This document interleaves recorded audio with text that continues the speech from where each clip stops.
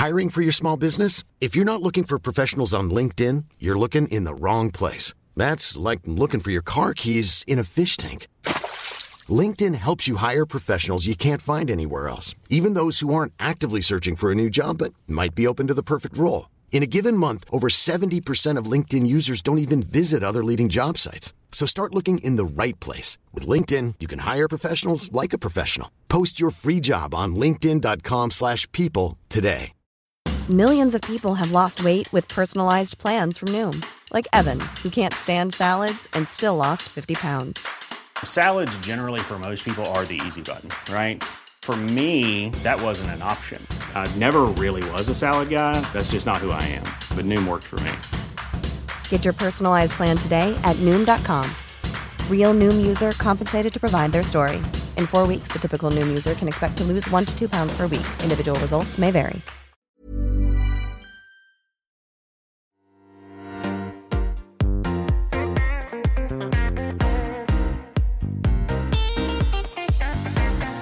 Hi everyone, and welcome to Confessions of a Debut Novelist, with me, your host, Chloe Timms.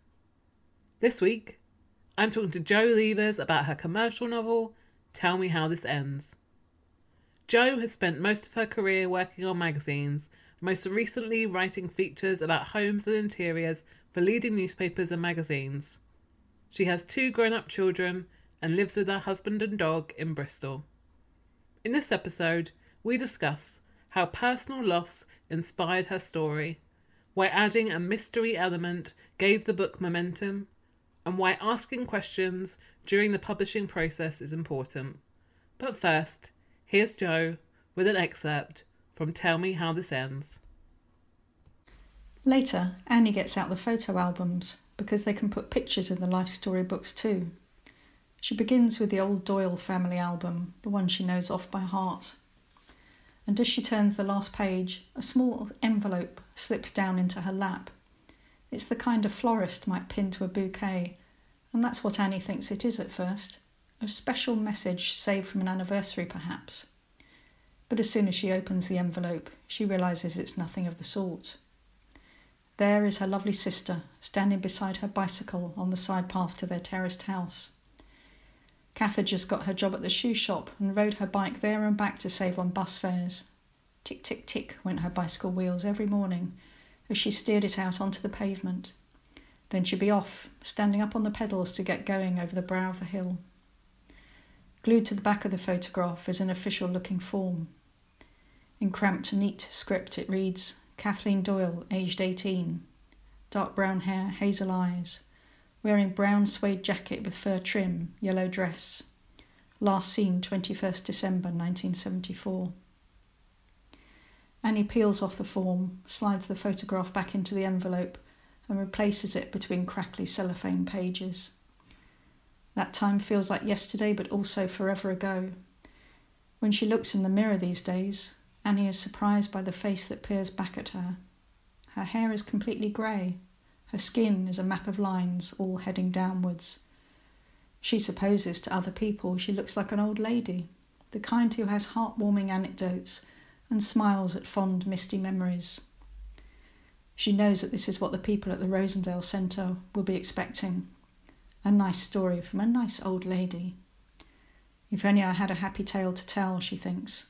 One that's all sunshine and smiles, with all the ends nicely tied up. Unfortunately, that's not the case for Annie Doyle, but next Saturday she will get the free minibus to the centre and she will start telling her story as best she can. Hi Jo, welcome to the podcast. I'm really excited to have you on me today to discuss your debut novel, Tell Me How This Ends. Hi Chloe, I'm really happy to be here. Thanks so much.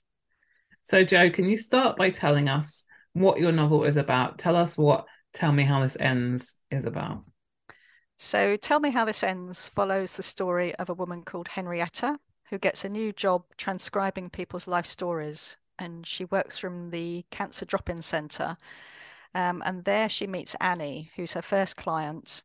And as soon as Annie starts to tell her life story, she reveals an unsolved crime from 1974. And this was back when Annie was 19 and she had a sister, Kath, who was 18, who drowned in unexplained circumstances. Now, Henrietta had fully resolved to carry out her transcribing job without getting at all emotionally involved, because she's not really much of a people person, as we later discover. But when she hears this confession from Annie, she can't resist launching her own amateur investigation and trying to find out what happened to Kath. And as she digs deeper, the two women grow closer. They form quite a strong bond, and Henrietta ends up having to face ghosts from her own past. So it's a book about grief, that was born of grief, but it's also about hope and how unexpected friendships can change the course of a person's life. Mm. And I want to talk about your kind of the grief aspect a little bit later, but I'd love to hear more about where the inspiration came from, because as I was reading it, I was thinking in my head, it's got to have come between one of two places. So either the kind of mystery element, or perhaps you were inspired by people writing their life stories, because I've heard about a lot of people, when they get to the end of their life, really desperate to have their life kind of in a book somewhere. So where did that spark of inspiration come from? I guess a bit of both. The spark came really from visiting my mum in hospital after she was diagnosed with cancer. And sadly, she only had 4 weeks between diagnosis and her dying. So there really wasn't much time to kind of talk to her and say, like, hey, remember that story that you told me about, your aunt, or about your mum, all those kind of old family stories. Because my mum grew up in East London in a working class family. I remember her talking about being evacuated in the war, and then when she got older, she discovered that there was this thing called the Central Line, and she could get into London, and this whole new world kind of opened up to her. So I'd kind of heard snippets of stories, but not really listened properly and not realized how important they were. And it really wasn't the time. There were lots of other things to think about then, to sit down and say, tell me about Aunt so and so. So it was wishing that I'd done that myself, and then spending time in the cafe in the hospital where she was, and looking around and seeing all these other people who were either patients or family, and realizing that they were all going through similar things and they all had stories. Everyone has a life story. People have lived incredible lives, and on the outside they might look perfectly ordinary. And thinking, what happens to all those stories? Wouldn't it be wonderful if they could be recorded and left for people? And then I thought, what would happen if somebody wanted to leave their life story, but they couldn't complete it because there was a mystery, there was an unsolved question in their past, and that's the case for Annie. So was there a point when you were writing it? I don't know whether you were kind of before you had the idea, or whether you were partway through, where you were like, okay, this is the book. This is the book that's going to get me the book deal, or this is the book that has that spark of potential. Was there a moment when you thought that? I guess that was when I kind of dreamed up Henrietta as being the counterpoint, the person that pulls these stories together.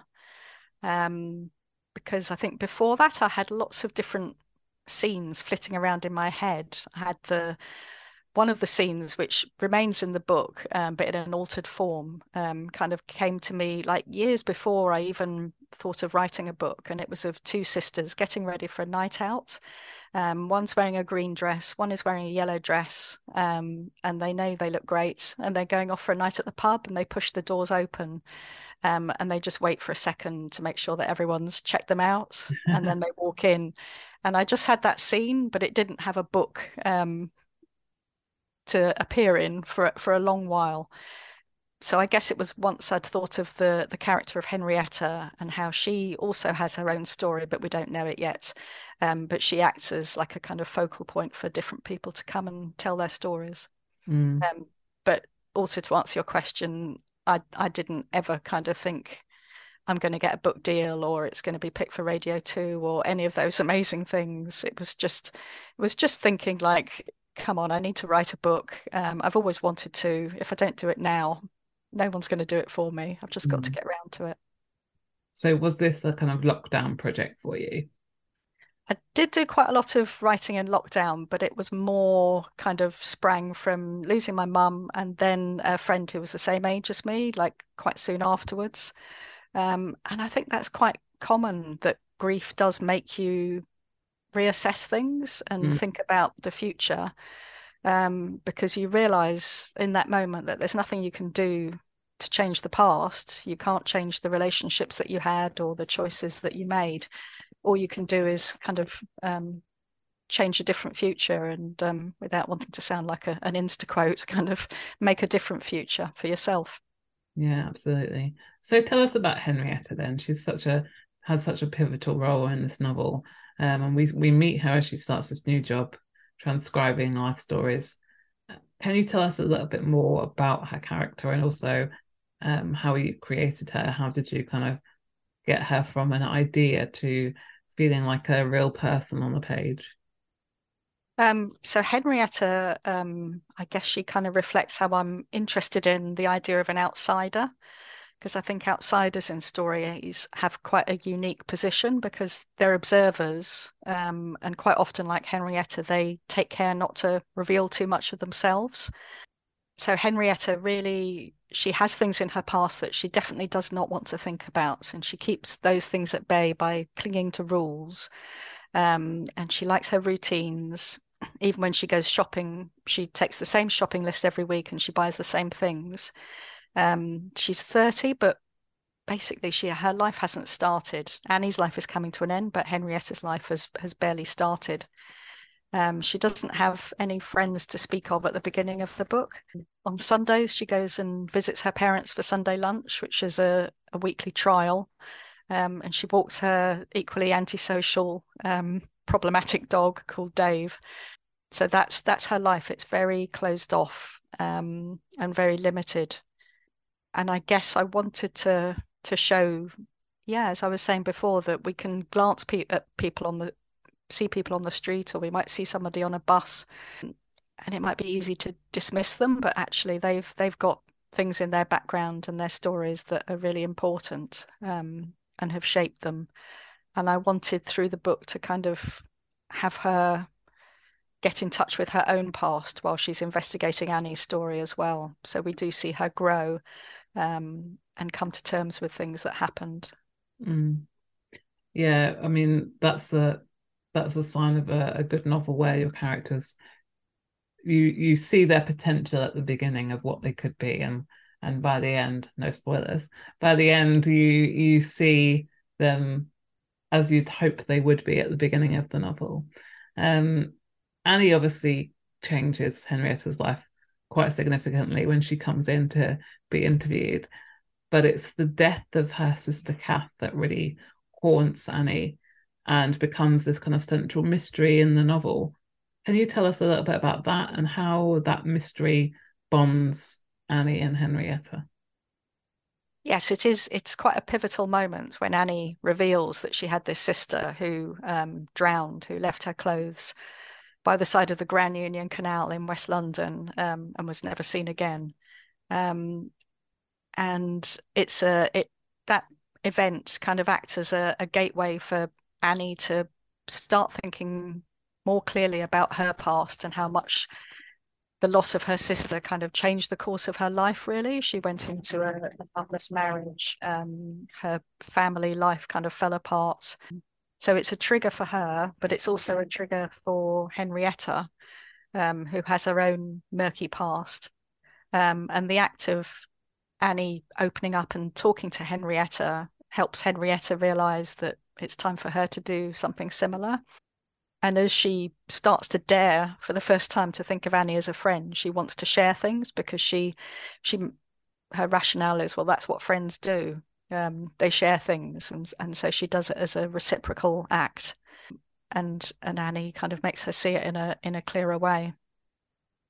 And I wondered whether this kind of mystery element to the novel helps you structure it in some way, because obviously mystery plots have a certain rhythm to them and certain elements. And when you've got a character that wants to find something out, you have to see them going and meeting various people along the way to help them solve this mystery. And I was wondering, did that help you kind of structure the novel? And Are you much of a planner when it comes to writing, or not so much? Um, to be completely honest, the mystery bits kind of came at a later stage when I was doing edits with my agent Hayley. If it had been left up to me, kind of in my naivety, I thought, why can't we just have two women sitting and chatting and telling each other their stories and getting a bit closer, and then that'll be the end. But I don't think you can do that unless you're Sally Rooney, and I'm definitely not. So Hayley was like, you've got to put more of a mystery in, you've got to put red herrings in, you've got to make it more of an investigation. And that did give the book pace. And I had to kind of go and look at writers that I admired that did that brilliantly, like Lisa Jewell and Leanne Moriarty. And I also look back at Elizabeth is Missing, Emma Healy's book, and how all those writers kind of lay breadcrumbs, they lay different clues, and some of them are red herrings, and then others are kind of seeds of things that then pop up later in the book. So yes, it was down to Hayley that structure kind of came into the book and gave it that momentum. Was that hard to suddenly have this almost, I guess your novel in your head was more of a kind of quieter conversational novel, and then suddenly you have to bring this kind of plot to it that you hadn't expected? Was that difficult to then almost, I mean, obviously the edits are a hard part, but almost thinking about the novel differently in your head, was that a difficult thing to bring into it? Or did you feel that once you knew the mystery, it became easier to slot it into the novel? It was hard at the beginning, and I think part of that is that resistance that lots of writers do have. Like, how can you even dream of suggesting that my novel is not perfect? I'm not going to just publish it as it is. And each round of edits, you kind of do that thing of resisting, and then by the end you think, yeah, okay, you had a point. Yeah, that was right. And I think the book is better for it, and I enjoyed it. I kind of ended up thinking up, different people that Henrietta could go and talk to, and whole new scenes came out of that. Pubs that she went to, and people that she found on the internet, and that kind of made it fun again. So it kind of took me in a different direction, but one that I really enjoyed. Yeah, I absolutely know what you mean about kind of this idea of the book in your head and how you want it to be, and then someone comes along and says, actually we need to have the character do this. And you're thinking, well, no, that's not what I planned, that's not what I expected. And I think as well, I know something I find really difficult is that I'd be quite happy to just have two characters in a room talking, like you say, and forget about all this kind of active character stuff. I mean, that's really hard. And when you think, oh, I have to push my character into doing things, and maybe something about writers being more introverted, or some writers being more introverted, in that we're quite happy to sit and do things quietly and not push forward and be that active person, but our characters have to be. Yeah, no, there's still scenes that I cut that I still mourn and think, oh, why couldn't we have her sitting there and watching this mum doing something? And we didn't have it because we'd already made that point elsewhere of how she's lonely or whatever. But I guess you still have them in your head, don't you? You still kind of know that that's part of their character, and maybe that's the value of the scenes that you cut. I don't know about you, but I forget what is actually in the book and what has been left on the cutting room floor. And sometimes I've had, I don't know, questions at events, or I've met readers and they'll ask me something and I'm thinking, what was in the book? I can't remember. Yeah. So I wanted to talk about this element of grief that's in your novel, but also I know you made a very conscious effort not to make it a book without hope, or without a kind of an uplifting element as well. What was it that you were kind of hoping to touch on when it comes to dealing with death and grief? And how did you ensure that the book kind of left readers with this like hope, without spoiling the ending, but how did you kind of leave the readers with this feeling of hope and not just sadness and loss? Hiring for your small business? If you're not looking for professionals on LinkedIn, you're looking in the wrong place. That's like looking for your car keys in a fish tank. LinkedIn helps you hire professionals you can't find anywhere else, even those who aren't actively searching for a new job but might be open to the perfect role. In a given month, over 70% of LinkedIn users don't even visit other leading job sites. So start looking in the right place. With LinkedIn, you can hire professionals like a professional. Post your free job on linkedin.com/people today. Millions of people have lost weight with personalized plans from Noom. Like Evan, who can't stand salads and still lost 50 pounds. Salads generally for most people are the easy button, right?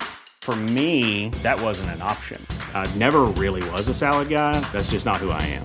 But Noom worked for me. Get your personalized plan today at Noom.com. Real Noom user compensated to provide their story. In 4 weeks, the typical Noom user can expect to lose 1 to 2 pounds per week. Individual results may vary. Burrow's furniture is built for the way you live. From ensuring easy assembly and disassembly to honoring highly requested new colors for their award-winning seating, they always have their customers in mind. Their modular seating is made out of durable materials to last and grow with you. And with Burrow, you always get fast, free shipping. Get up to 60% off during Burrow's Memorial Day sale at burrow.com/ACAST. That's burrow.com/ACAST. burrow.com/ACAST. Hey there, it's Michelle Norris. I'm host of a podcast called Your Mama's Kitchen. When I travel, I'm usually looking for a way to find a taste of home when I'm not at home. And one of the things I love to do when I am at home is entertain. And Airbnb allows me to do that. When I was in California recently, I rented a house that had a great kitchen. And when we were sitting around the table, we were all thinking, we're in someone else's house. Someone could be in all of our homes as well. If you have a home, but you're not always at home, you have an Airbnb. Your home might be worth more than you think. Find out how much at airbnb.com/host.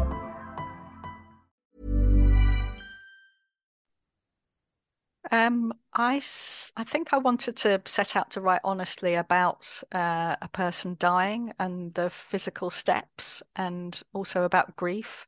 And as one of the characters says quite early on in the book, it's not like on TV and it's not like in films. And I wanted to just put that down on paper.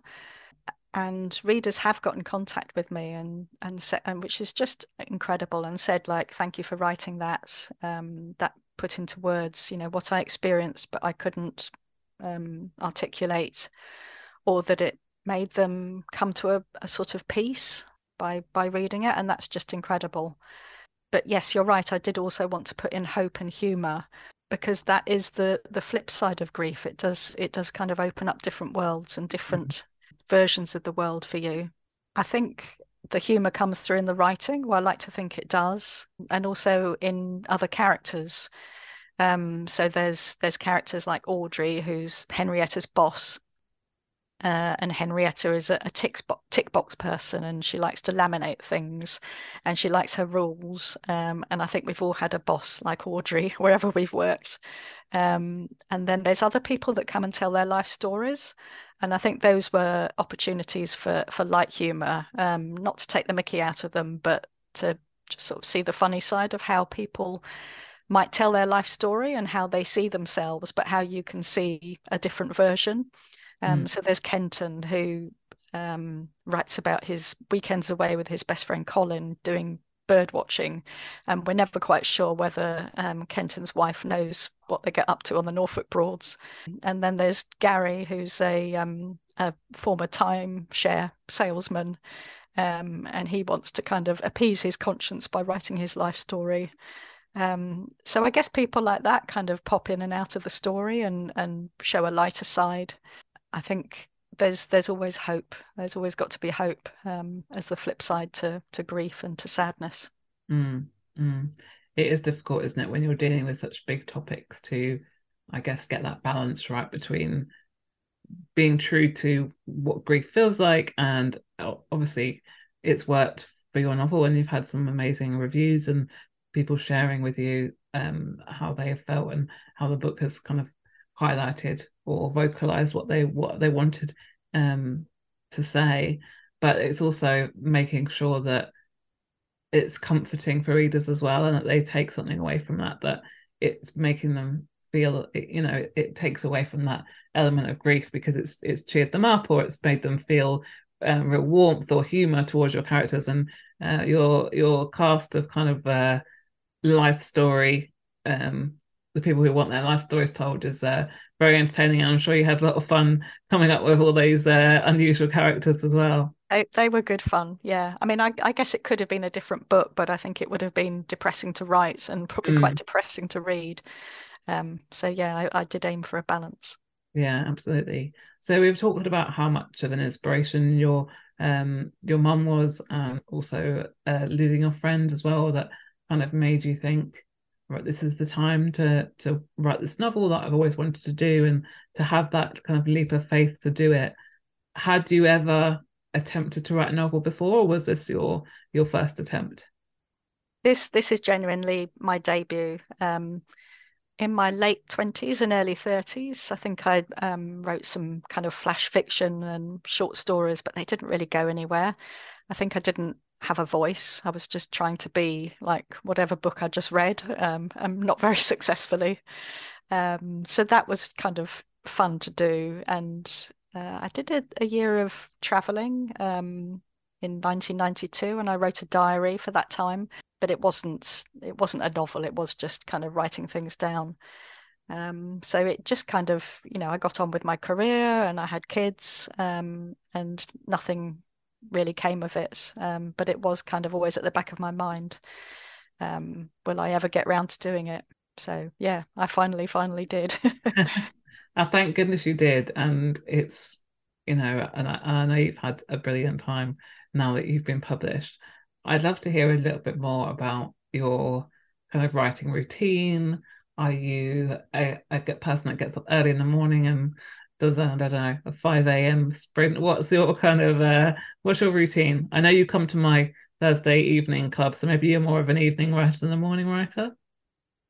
Well, I made the massive put my foot in it with Zoe Ball when I spoke to her and confessed to her that I basically didn't get going till about 10 a.m. by which time like she's been working for about 4 hours and is clocking off. But that's the truth. I'm not very good at getting up massively early. I work well in the mornings. Probably evenings when I do your sessions is probably more like editing and kind of going over things. And getting in just a bit more work if I haven't managed to do much in the day. But my routine, I guess, I either work from a back bedroom or half of a shed, which I've kind of put a partition in, and it's just a kind of breeze block 1980s garage, which I've turned into what I indulgently call my writing shed. And that's where I really work best.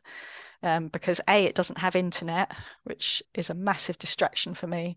And I can just close the door and it's just like you kind of go into that mood where you think, okay, this is what I'm here for. This is what I'm doing. You can't hear the washing machine finishing its cycle and, making this pinging noise, and you can't go and see what's in the biscuit barrel or make another cup of tea. So that's a kind of I'm really lucky having that space, and that's where I love to write. That's very principled of you, Joe. I think I'd be like sneaking back into the kitchen or, going, I'm just going to take a break. And then that 10-minute break turned into an hour break. Or, I'm always very impressed by people who are good at kind of stepping away from the internet. And I know, like you say, it's almost like a enforced break because you can't access it. So yeah, it's because I have no self-control with that. So I have to actually physically put myself in a different board with no internet. I'm too easily distracted otherwise. And are you someone that's like, got notebooks and post-it notes and everything kind of worked out already before you write, or do you like to kind of discover as you go? I do discover as I go. I think I'll have like a basic framework for the story, and then other things will kind of come up as I'm writing, and sometimes they won't stay in. It is literally just me kind of getting something out on the page and getting into the story and working out the story as I go.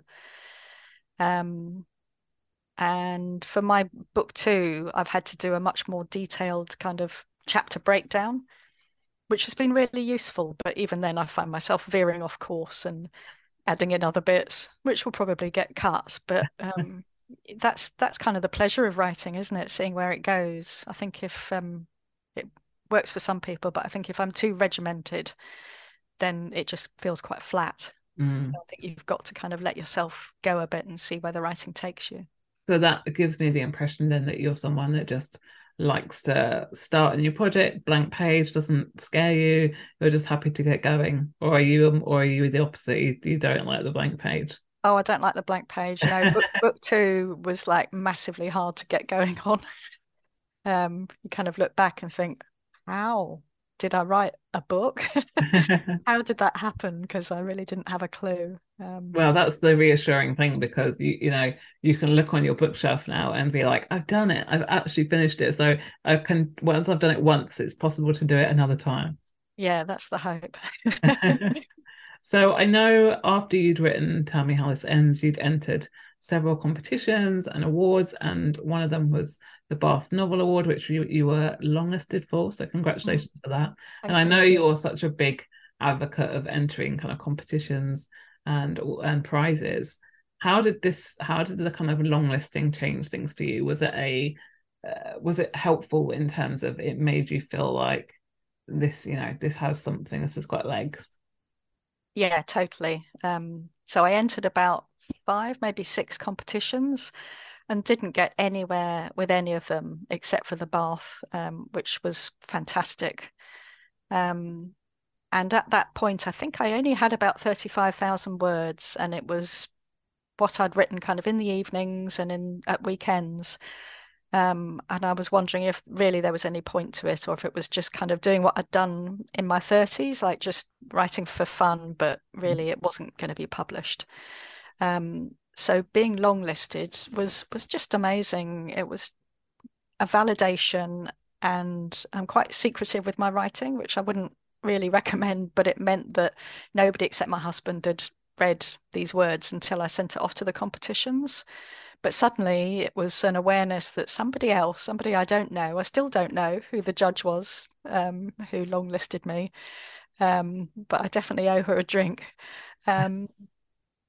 Realizing that somebody else has read what you've written and thinking it's all right. Yeah, that was great. So that kind of gave me the confidence and the impetus to finish the book, which I did in a bit of a rush. And then the editing kind of started. But I think just in general, you're right. I do think competitions are useful because it gives you a chance to start thinking about your reader, to make that transition from what I was just talking about, like just enjoying the kind of flights of fancy, if you like, and writing on the page and thinking at some point this has to be for a reader if it's going to be a book, and it's got to have that structure, and it's got to have the pace and all those bits that make a book readable, and make the reader want to keep turning the page.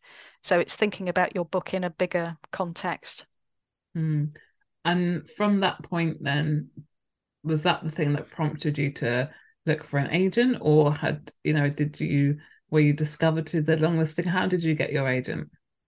Well, the Bath Novel Award, I think they kind of feed a few names to agents, but my book was really quite rough and ready at that point. So I did have interest from one agent then, and I probably shouldn't have sent it off to her because it wasn't in great shape. So I didn't hear back, and I wasn't surprised really. So then I did lots more editing, lots more kind of adding to it. And I approached about 6 or 7 agents. And I heard back from Hayley Steed at Madeline Milburn very swiftly. And we had a Zoom meeting, and we just got on really well. And I felt really confident that she got the book, and she said great things about it. And I liked the agency, I liked the books and the writers that they represented. And I also found that whole process, as everyone, I'm sure, sending off your stuff to agents, really stressful. So I thought, well, what do I do? Do I kind of wait and tie myself in knots and then, have another meeting with another agent, and then I might go with Hayley anyway. So I just thought, right, I'm just going to make a decision, go with her. And I withdrew from the other agents. And what was I was happy with that decision. Process like between signing with Hayley and getting your book deal? Was there a kind of a long time in between? Did you do a lot of editorial work? What was that process like? That was quite interesting because I think as a debut, you've got no kind of prior knowledge, as you've worked in the book industry, you've got no prior knowledge of how long is, like, in inverted commas, normal. And I kept thinking, like, am I being really rubbish? Is this taking forever? Is she like losing hope? Like thinking, oh God, I wish I hadn't chosen her. But I think it was pretty standard. We did 3 quite strong rewrites. It took about 6 or 7, maybe 8 months, and then we went on submission. But yeah, it's just that thing of the whole kind of publishing world being a little bit opaque, and you know, maybe you shouldn't be comparing yourself to other people because everyone's journey and everyone's book is really different. But that's how long it took for me, and it was a better book by the time that we went on submission. I think it massively varies, and I think, like everything, there is no point in comparing yourself to other people because every book's different. Every book needs different kind of hands-on work. Some books need, lots of changes. Some books you and your agents discuss and you decide to make a massive change. I know I drove my agent mad by writing an extra 75,000 words, which we didn't need. Wow. So it's, I think that every book has a different journey, and that can be frustrating, but also, it's one of the things that we as authors have to deal with. One amazing thing that's happened to you since getting your book deal, and we have to talk about this, is you were on the BBC Radio 2 book club with Zoe Ball. What was that like? Tell us about that experience, because I mean, I think everyone that saw this happen was just so happy for you, Jo, and also just, I mean, extremely jealous as well, obviously, but, incredibly happy for you. So tell us what that experience is like. It was really amazing. It was like, it's so hard to talk about things like this without like reversing to cliches, but there were, when I was sitting in the studio opposite Zoe Ball, I had like this almost out of body experience where I thought, is this really happening, or is it just a really long dream? It's like if you put that in a book, you'd think that's really poor writing. Like it felt like a dream, but it actually did.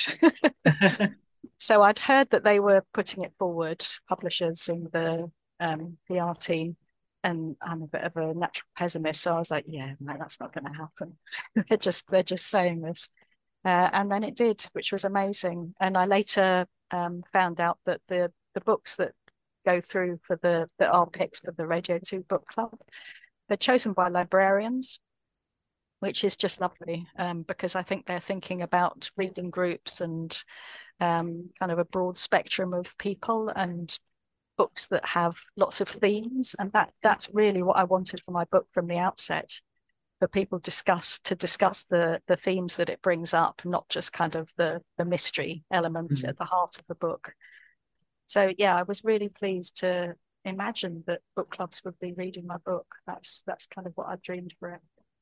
It is such an ideal book for that discussion, and I think hopefully that program has helped raise your profile, and that lots more people will be discovering your book. I would love to hear a little bit about your kind of thoughts in general about what it's been like to be a debut novelist, and kind of what the publishing process has been like for you. Has there been anything that's been surprising or challenging, or anything that you think, oh, I wish I'd known this before it all began? What advice would you give to anyone that was about to become a debut novelist? Yeah, I think it's also worth mentioning, like I'm quite a late debut. I'm in my 50s. So just don't give up. Like it's always worth doing. It's always worth trying. I don't think there's any age cutoff. I guess my advice would be always ask questions, because I think agents and publishers forget that we're doing this for the first time. They live and breathe this publishing world. They know the kind of timescales for things. They know when book covers are decided. They know how much input you can have into that, but we don't. So just to ask those questions and just be completely honest and say, I don't understand what this term means, or how much editing am I supposed to do at proofreading stage? What can I do? Those kind of things. And I think in general, lots of writers say this, but find your tribe, find the people on Twitter that are going to support you and be in that same position, because they're a massive support. They really are. They've been great. And also set your own boundaries. Everyone's book is personal to them. It's going to have some part of their personality in it. And when it gets to the point of doing PR or just how much time you physically spend on doing promotion and thinking about your book, kind of have those boundaries, because having a book published is amazing. It's fantastic, but there's a whole world of life out there that doesn't center around books. And sometimes it's good to remember that as well, that it's just one part of your life. There's other parts and other people that are equally important. Yeah, absolutely. And I think we talk a lot, don't we, about how much as a writer we can actually control. And I think sometimes if you sit there and panic over things that are happening that you can't control, it's not going to do you any good. And I think we've spoken, debuts have spoken recently about kind of mental health struggles, particularly in the debut year. And I think a lot of that comes down to this idea of you're losing control because your book at the beginning is yours totally, and then it goes out into the world and suddenly you don't have any say, you don't have any control. You just have to cross your fingers and hope that everything's going to be okay and people enjoy it, and the publishing team do a great job, and all those things are completely out of your control. And I think that's the challenge, isn't it? And like you say, making sure that your life is not just book the whole time is a really helpful thing. Yeah, and trust the process, because the people that are editing, they know what they're doing. They want it to be a success as well. Trust your agent when they tell you things. Yeah, because they do that every day of their working lives, and they've been doing it for years. So sometimes you just have to go with the flow. Yeah, sometimes again, talking about control, you have to just sit back and just be happy that you're not doing it. And it's a challenge. It is difficult, but I think it's something like with everything. When you face rejections, you have to just accept them, and when you become published, you have to just go, okay, that's not my job anymore. I've done my bit. I've done my writing. That's it. Yeah, you're right. There's a bigger picture. It's like the agents that don't want you, or the publishers that don't want you, that's not a personal decision. That's because of the market or something else that they've got, or because they weren't in a very good mood that day, or whatever. Those things are not actually about you. So you control the things that you can do, and let other people get on with their part of the process. So you've briefly talked about how book 2 has been a bit more challenging and involved a bit more focused kind of plotting.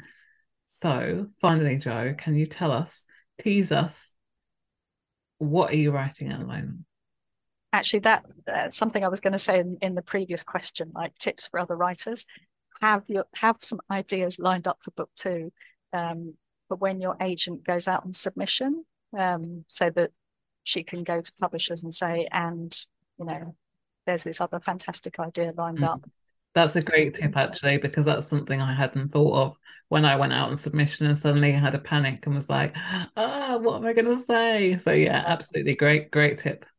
And also to have something for yourself to fall back on, because you spend so much of your time thinking, breathing, dreaming about book 1, and then you've got to kind of put that baby to one side and go to book 2, and it's quite hard to make the transition. But if you've had something kind of bubbling away at the back of your mind that you already feel the love for, that you already feel invested in, then it's a lot easier to get into it. So my book 2 at the beginning of this year, I ditched 70,000 words of a book 2 that just wasn't working, just wasn't right. My heart wasn't in it. I think I was still thinking about Annie and Henrietta and kind of missing them. So now I'm on a different version of book 2, which is about mother and daughter bonds. It's about a mother and daughter that have been estranged for 20 years and how they hopefully find their way back to each other. And I wanted to be kind of go a lot deeper into emotions, because Annie and Henrietta are quite closed off from their feelings. They take a lot of time getting to the heart of things and kind of admitting how they feel. But this one, I kind of wanted to go in a lot faster and harder into that mother-daughter bond and the emotions that it brings up, and pregnancy. So that's what book 2 is about. Well, that sounds really interesting, Jo, and I'm sure delving into their kind of inner thoughts and their emotions is going to be a challenge. But I know, having read your first book, I know that you are very good at getting into kind of the deeper character emotions. So I'm looking forward to reading it. And thank you so much for joining me on the podcast today, Jo. Oh, no, thank you. It's a real pleasure. That was Jo Leevers talking about her commercial novel, Tell Me How This Ends, which is out now and available to buy. And if you'd like to support this podcast, debut authors and independent bookshops, you can now shop in the Confessions of a Debut Novelist bookshop, hosted by bookshop.org, which I've linked down below in the show notes. If you fancy buying any of the books you've heard on this podcast, then the majority of them can be found in this bookshop. And if you can, I would really appreciate you supporting me, supporting the authors and independent bookshops by buying them through this online store. Thank you so much for listening. And if you've enjoyed this episode, please subscribe wherever you get your podcasts. Or if you've subscribed already, it would be great if you could leave me a review. See you next time.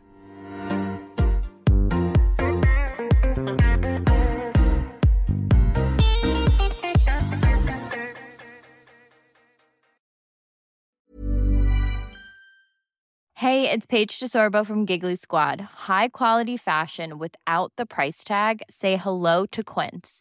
I'm snagging high-end essentials like cozy cashmere sweaters, sleek leather jackets, fine jewelry, and so much more. With Quince being 50 to 80% less than similar brands.